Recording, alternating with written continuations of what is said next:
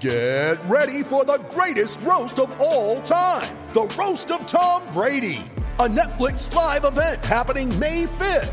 Hosted by Kevin Hart, the 7-time world champion gets his cleats held to the fire by famous friends and frenemies on an unforgettable night where everything is fair game.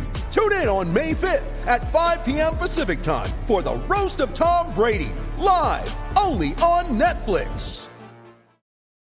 When you need mealtime inspiration, it's worth shopping Kroger, where you'll find over 30,000 mouth-watering choices that excite your inner foodie. And no matter what tasty choice you make, you'll enjoy our everyday low prices, plus extra ways to save, like digital coupons worth over $600 each week. You can also save up to $1 off per gallon at the pump with fuel points. More savings and more inspiring flavors make shopping Kroger worth it every time. Kroger, fresh for everyone. Fuel restrictions apply. With threats to our nation waiting around every corner, adaptability is more important than ever. When conditions change without notice, quick strategic thinking is crucial. And with obstacles consistently impending, determination is essential in overcoming them. It's this willingness, decisiveness, and resilience that sets Marines apart. With our fighting spirit, we don't just fight battles, we win them. Marines are the constant our nation counts on to fight the unknown. And through adaptable problem solving, we do just that. Learn more at marines.com. Lucky Land Casino, asking people, what's the weirdest place you've gotten lucky? Lucky? In line at the deli, I guess? Aha, in my dentist's office.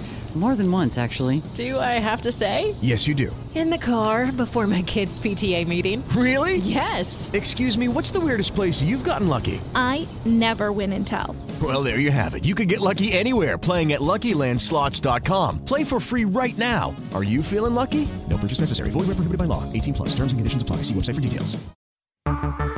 Hello and welcome to the Autosport Podcast. I'm your host, Alex Kalinauckas. So, Mercedes led another 1-2 in qualifying for the 70th anniversary Grand Prix, but this time at Silverstone, it was Valtteri Bottas who triumphed over Lewis Hamilton in qualifying. The build-up to the grid-setting session was dominated by talk about tyres thanks to the compound step softer that Pirelli has brought for this weekend's event. That meant that all the teams in Q2 avoided setting their soft times on the soft rubber, and there was ultimately very little to choose between that and the media tyre over one lap. In fact, the Mercedes cars swapped from the soft to the medium for their final runs in Q3, where Bottas did enough to avenge his Q3 defeat to Hamilton in last weekend's British Grand Prix.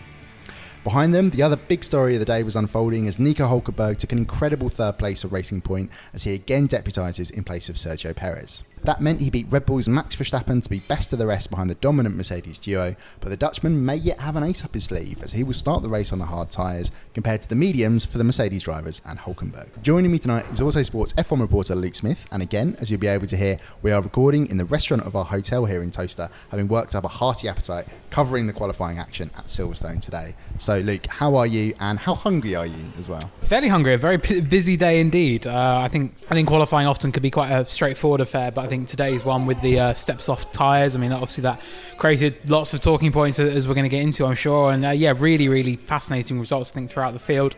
We've also got all the political drama ongoing as well that we touched on Thursday and was talked about on Friday as well, so it's, lots and lots of talking points to get into, and it's been a really busy weekend.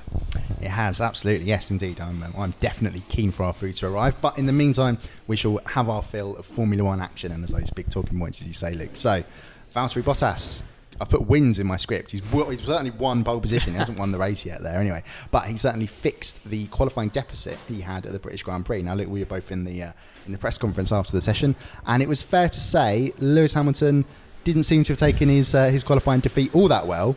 But Valtteri Bottas, he said, he acknowledged just did a better job on the day, wasn't willing to get into all the details of where he was defeated.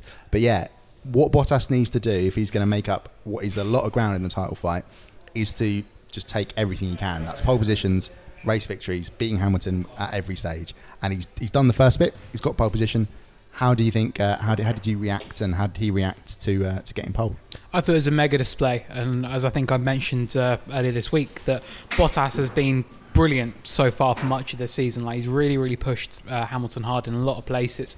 And last weekend in qualifying, he was 0.3 of a second adrift and said that he wasn't really comfortable with how things went. We saw his form fade towards the end of Q3 last Saturday. But this time around, he was able to really rectify that and fix it. And he said after the session that he had a bit of a setup deficit with his car that meant it was really good in race trim, but in quali trim at the final push lap, going for pole, wasn't quite where he wanted it to be. But this time around, he fixed all of that, learned from the mistakes, enough to pull out a 600th of a second gap to Hamilton. But obviously, that's all he needed.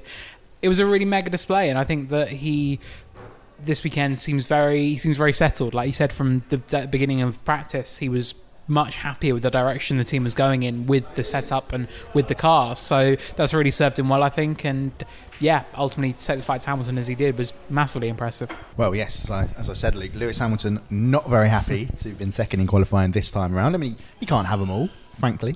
But yeah, it was very interesting that this was almost the exact reverse of what happened in Q3 last weekend, in that Hamilton sort of, he led the way after the first runs today, and it was Bottas that turned it around. But the difference here was that they changed tyres. They went from the soft to the mediums. And I asked about that in the press conference because it was an interesting way of doing it. Just to, Daniel Ricciardo stuck to his guns on the mediums. Other guys went the other way. Max Verstappen went from the medium to the soft. But I said, was that a team decision or was it an individual thing? And Bottas was like, no, we agreed on it as a team beforehand, and we were just, it was just the better tyre to go on for them, just that bit more durable, basically, because the soft was effectively giving up for the last few corners. But yeah, what do you expect this will mean for Lewis Hamilton tomorrow? Maybe.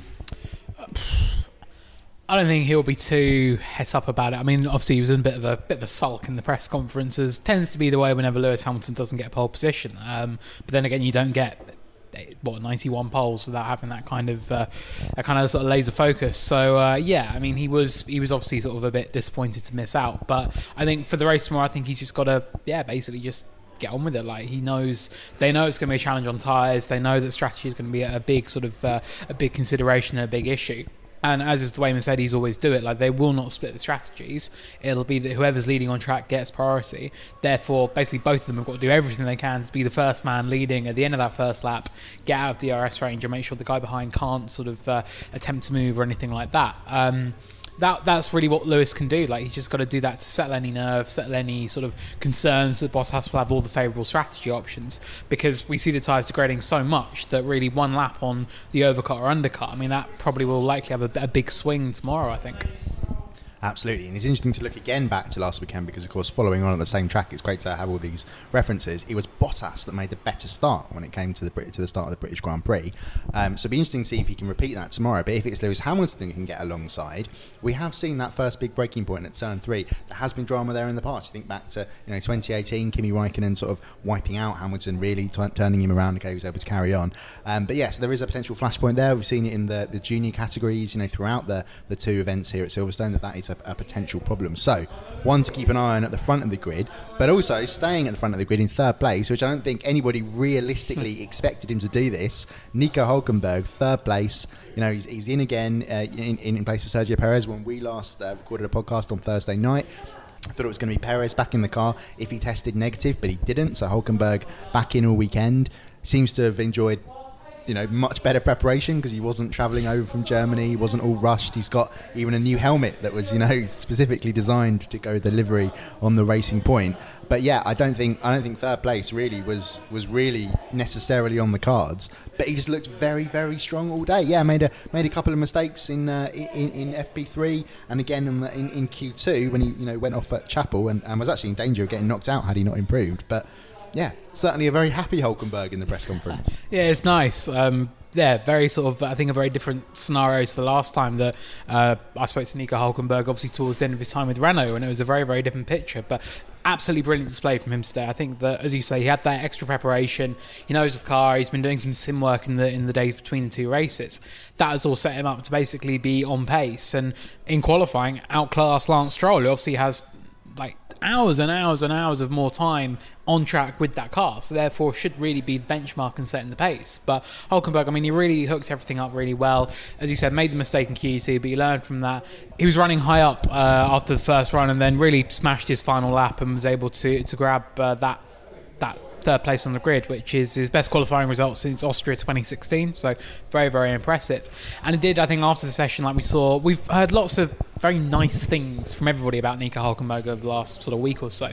But today, like, it was really telling just how much his result, I think, meant to everybody else. Like, everyone was really pleased to see it. We saw that before Hülkenberg even got out of his car in Parc Fermé, Max Verstappen and Daniel Ricciardo had both gone over to his car to congratulate him and say well done.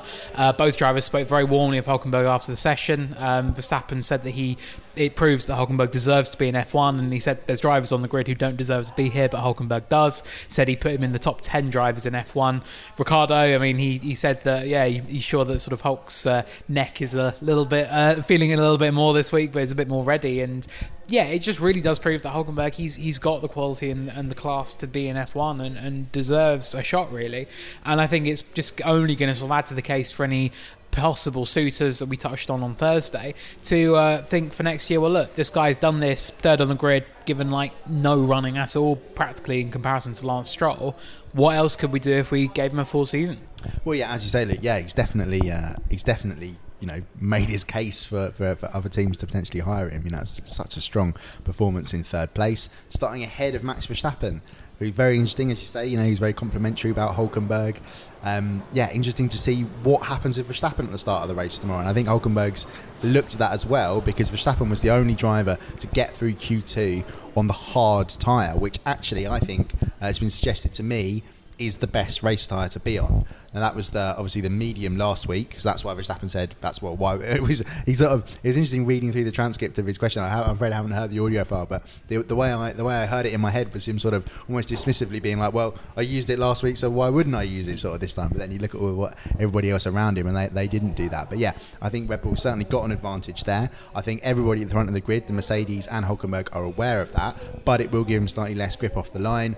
Also, as we saw last week, this whole thing can be completely wiped out if there's an early safety car, because at that point everyone will pile into the pits and presumably take away Verstappen's advantage.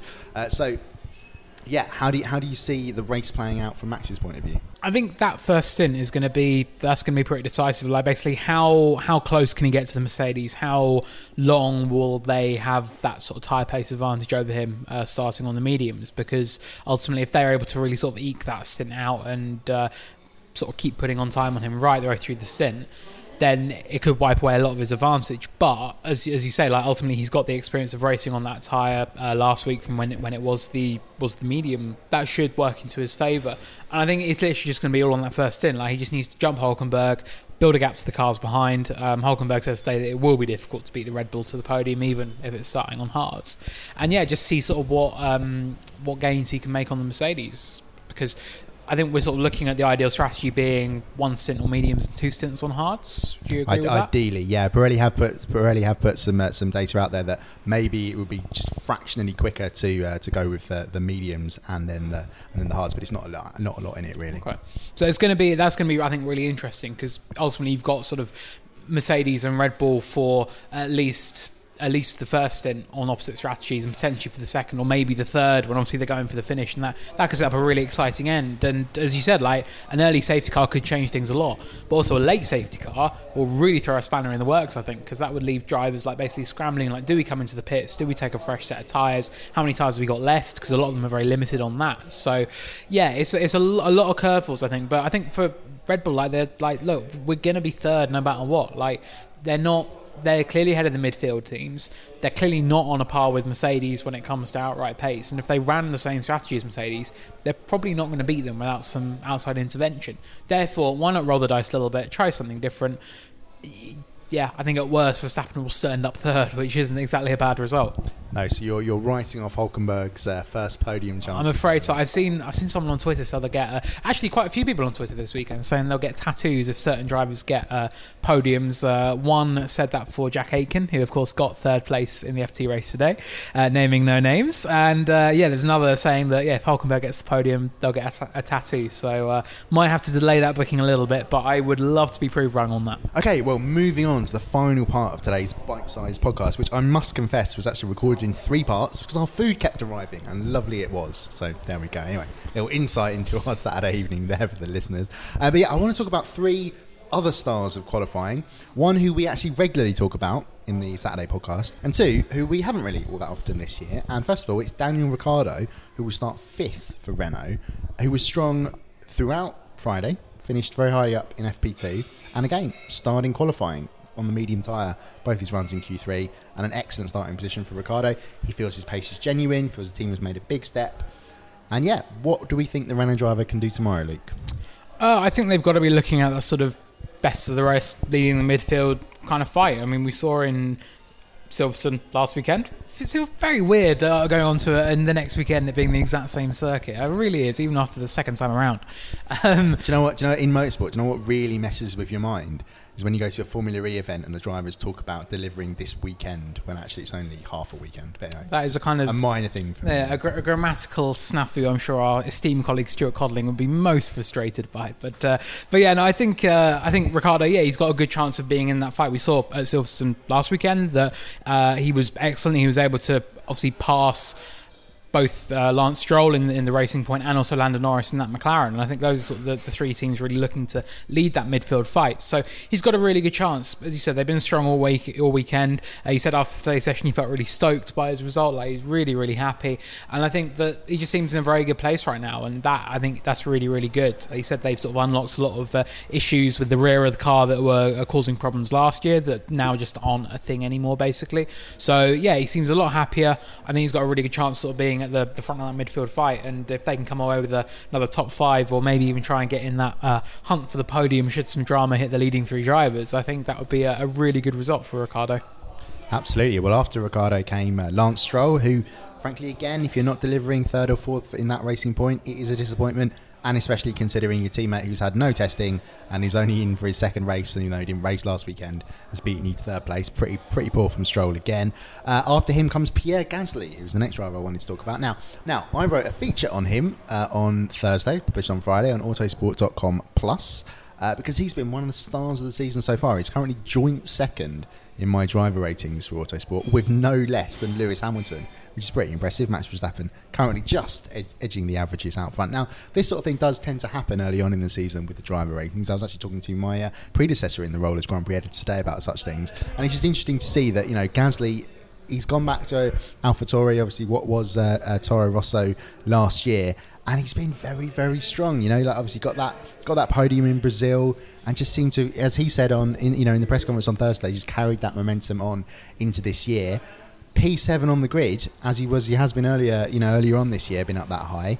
Again, just another magnificent performance from Gasly. It's really, really good. Yeah, Silverstone was the absolute high point of his brief tenure with Red Bull last year. I mean, it was the weekend he was able to sort of take the fight to the likes of Vettel, and was as close as he ever got really to Verstappen. And it's been nice to see that he's carried that form basically and that comfort around the circuit into this year as well.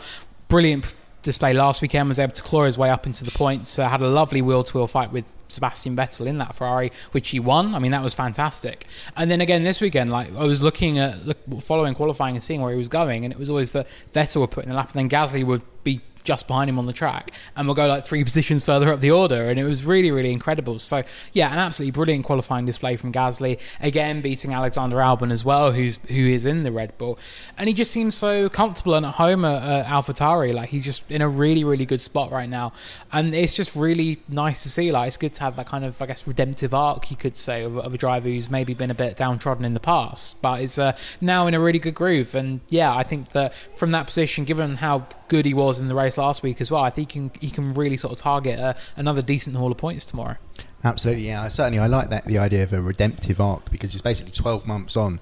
At this time, a year ago, he was still technically a Red Bull driver, but was about to be dropped in favour of Alex Albon ahead of that race at Spa last year. So yes, interesting to see what Gasly can do tomorrow. And then we'll gloss over the Ferrari drivers. Charles Leclerc ends up 8th. Sebastian Vettel qualified 12th, but will actually start 11th because Esteban Ocon given it a penalty for blocking George Russell, who we are going to come on to again because he started in qualifying just at the end here. But yeah, just worth noting with the Ferrari that both drivers feel the car is really struggling with the soft tyre. Charles Leclerc particularly vocal about that. And yeah, Vettel was interesting. It was really interesting. I felt like he was sending a bit of a message when when he said that was all there was in this car as he was knocked out in Q2. So yeah, Ocon will start 14th as a result of his penalty and not 11th. Yeah, Russell came upon him as he came onto the Wellington Straight in Q1, and yeah, Ocon, he was sort of side by side with an Alfa Romeo, but I think he knew pretty instantly he was in for a penalty, telling his engineer that he was in trouble there. George Russell, yes, for the 4th race in a row, gets Williams into Q2. So yeah, he's becoming quite the regular on our Saturday podcast, isn't he, Luke? He is, yeah. And I think when we get to the point where it's like, oh, Russell underperformed by not reaching Q2, which is quite a crazy statement given where Williams were 12 months ago during his rookie season. In Q1, even on his first medium run, like he was in good shape before making the switch to softs for an improvement. And then in Q2, then Williams really rolled the dice. I mean, everyone was basically committing to the medium tyre, knowing that starting on the softs tomorrow would be really, really bad. Williams thinking that, well, look, we're probably not going to reach Q3, so why don't we try and get as far up that order in Q2 as possible. Put Russell on the soft, sent him out when the track was absolutely dead quiet, gave him one shot at it. It was a good run. Unfortunately, got shuffled all the way back down to 15th by the end of Q2.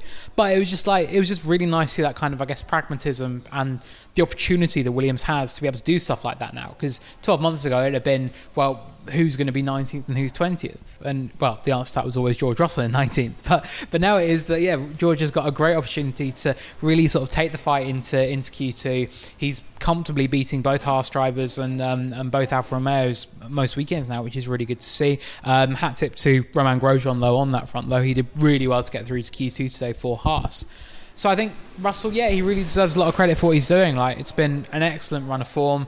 I believe the Autosport Twitter account called him Mr. Saturday at one point today, which was quite nice. And I think we're just really hoping that we can see some of that strong one-lap pace transfer over into the race and maybe nab some breakthrough F1 points. Absolutely, yes. I was speaking to Dave Robson, Williams' head of vehicle performance, who was saying, after qualifying, they're still not quite sure why the pace sort of seems to swing around between qualifying and the race, and that potentially Russell will go a little bit backwards tomorrow. But both Russell and Nicholas Latifi finished ahead of Kimi Raikkonen on pace even before his front wing issue in the British Grand Prix. So it'll definitely be interesting to see what happens to Russell in the race. Just also on that sort of, it did look a bit bizarre when he went for a soft tyre run in Q2, because had the very, very unexpected happened and he would have made it through to Q3, he would have been completely screwed starting the race on them, because effectively we understand that after about the end, well, we know from the end of the first lap on a soft tyre, by the time the drivers arrive at Stowe, it's giving up. So tyre management is effectively in effect from that first lap on a stint. So that's why nobody wants to touch them in the race if they can possibly avoid it. So yeah, very interesting to see him going for softs. But yeah, as you say, Luke, Robson had explained that they were just like, right, we've got to try and get as high up Q2 as we can, and did not expect Russell to get into Q3. But it was interesting to see him do that nevertheless. So anyway, we are running very long in what is supposed to be a bite-sized podcast. So I will say thank you very much to Luke, and we'll wrap things up there. And thanks to you for listening. Now, just before we go, we'd like to remind you that the latest issue of Autosport magazine came out on Thursday and is available on the supermarket shelves and in newsagents, as well as on the doormats of subscribers. There'll be a new issue of the magazine for you to pick up every Thursday, packed full of news, analysis, and the usual stunning photography.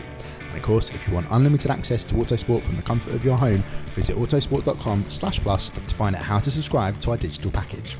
We'll be back soon with another episode of the Autosport Podcast.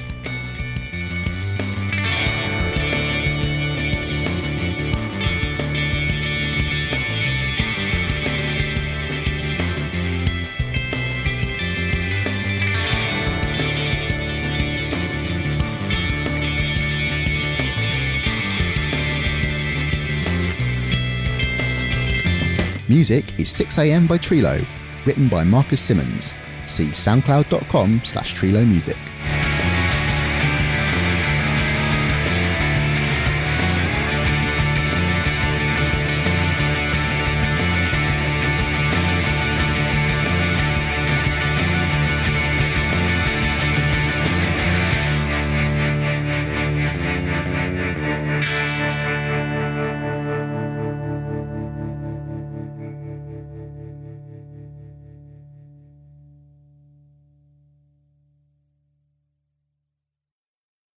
Mary redeemed a $50,000 cash prize playing Chumba Casino this year. I was only playing for fun, so winning this was a dream come true. Chumba Casino is America's #1 social casino experience. It's serious fun. With over 80 casino-style games to choose from, you too could win life-changing amounts of cash. Be like Mary. Log on to ChumbaCasino.com and give them a whirl. That's ChumbaCasino.com. No purchase necessary. Void where prohibited by law. 18 plus. Terms and conditions apply. See website for details. The voice in the preceding commercial was not the actual voice of a winner. Sports Social Podcast Network. It is Ryan here, and I have a question for you. What do you do when you win? Like, are you a fist pumper, a woohooer, a hand clapper, a high fiver? I kind of like the high five, but if you want to hone in on those winning moves, check out Chumba Casino. At ChumbaCasino.com, choose from hundreds of social casino-style games for your chance to redeem serious cash prizes. There are new game releases weekly, plus free daily bonuses, so don't wait. Start having the most fun ever at ChumbaCasino.com. No purchase necessary. VGW Group. Void where prohibited by law. See terms and conditions. 18 plus.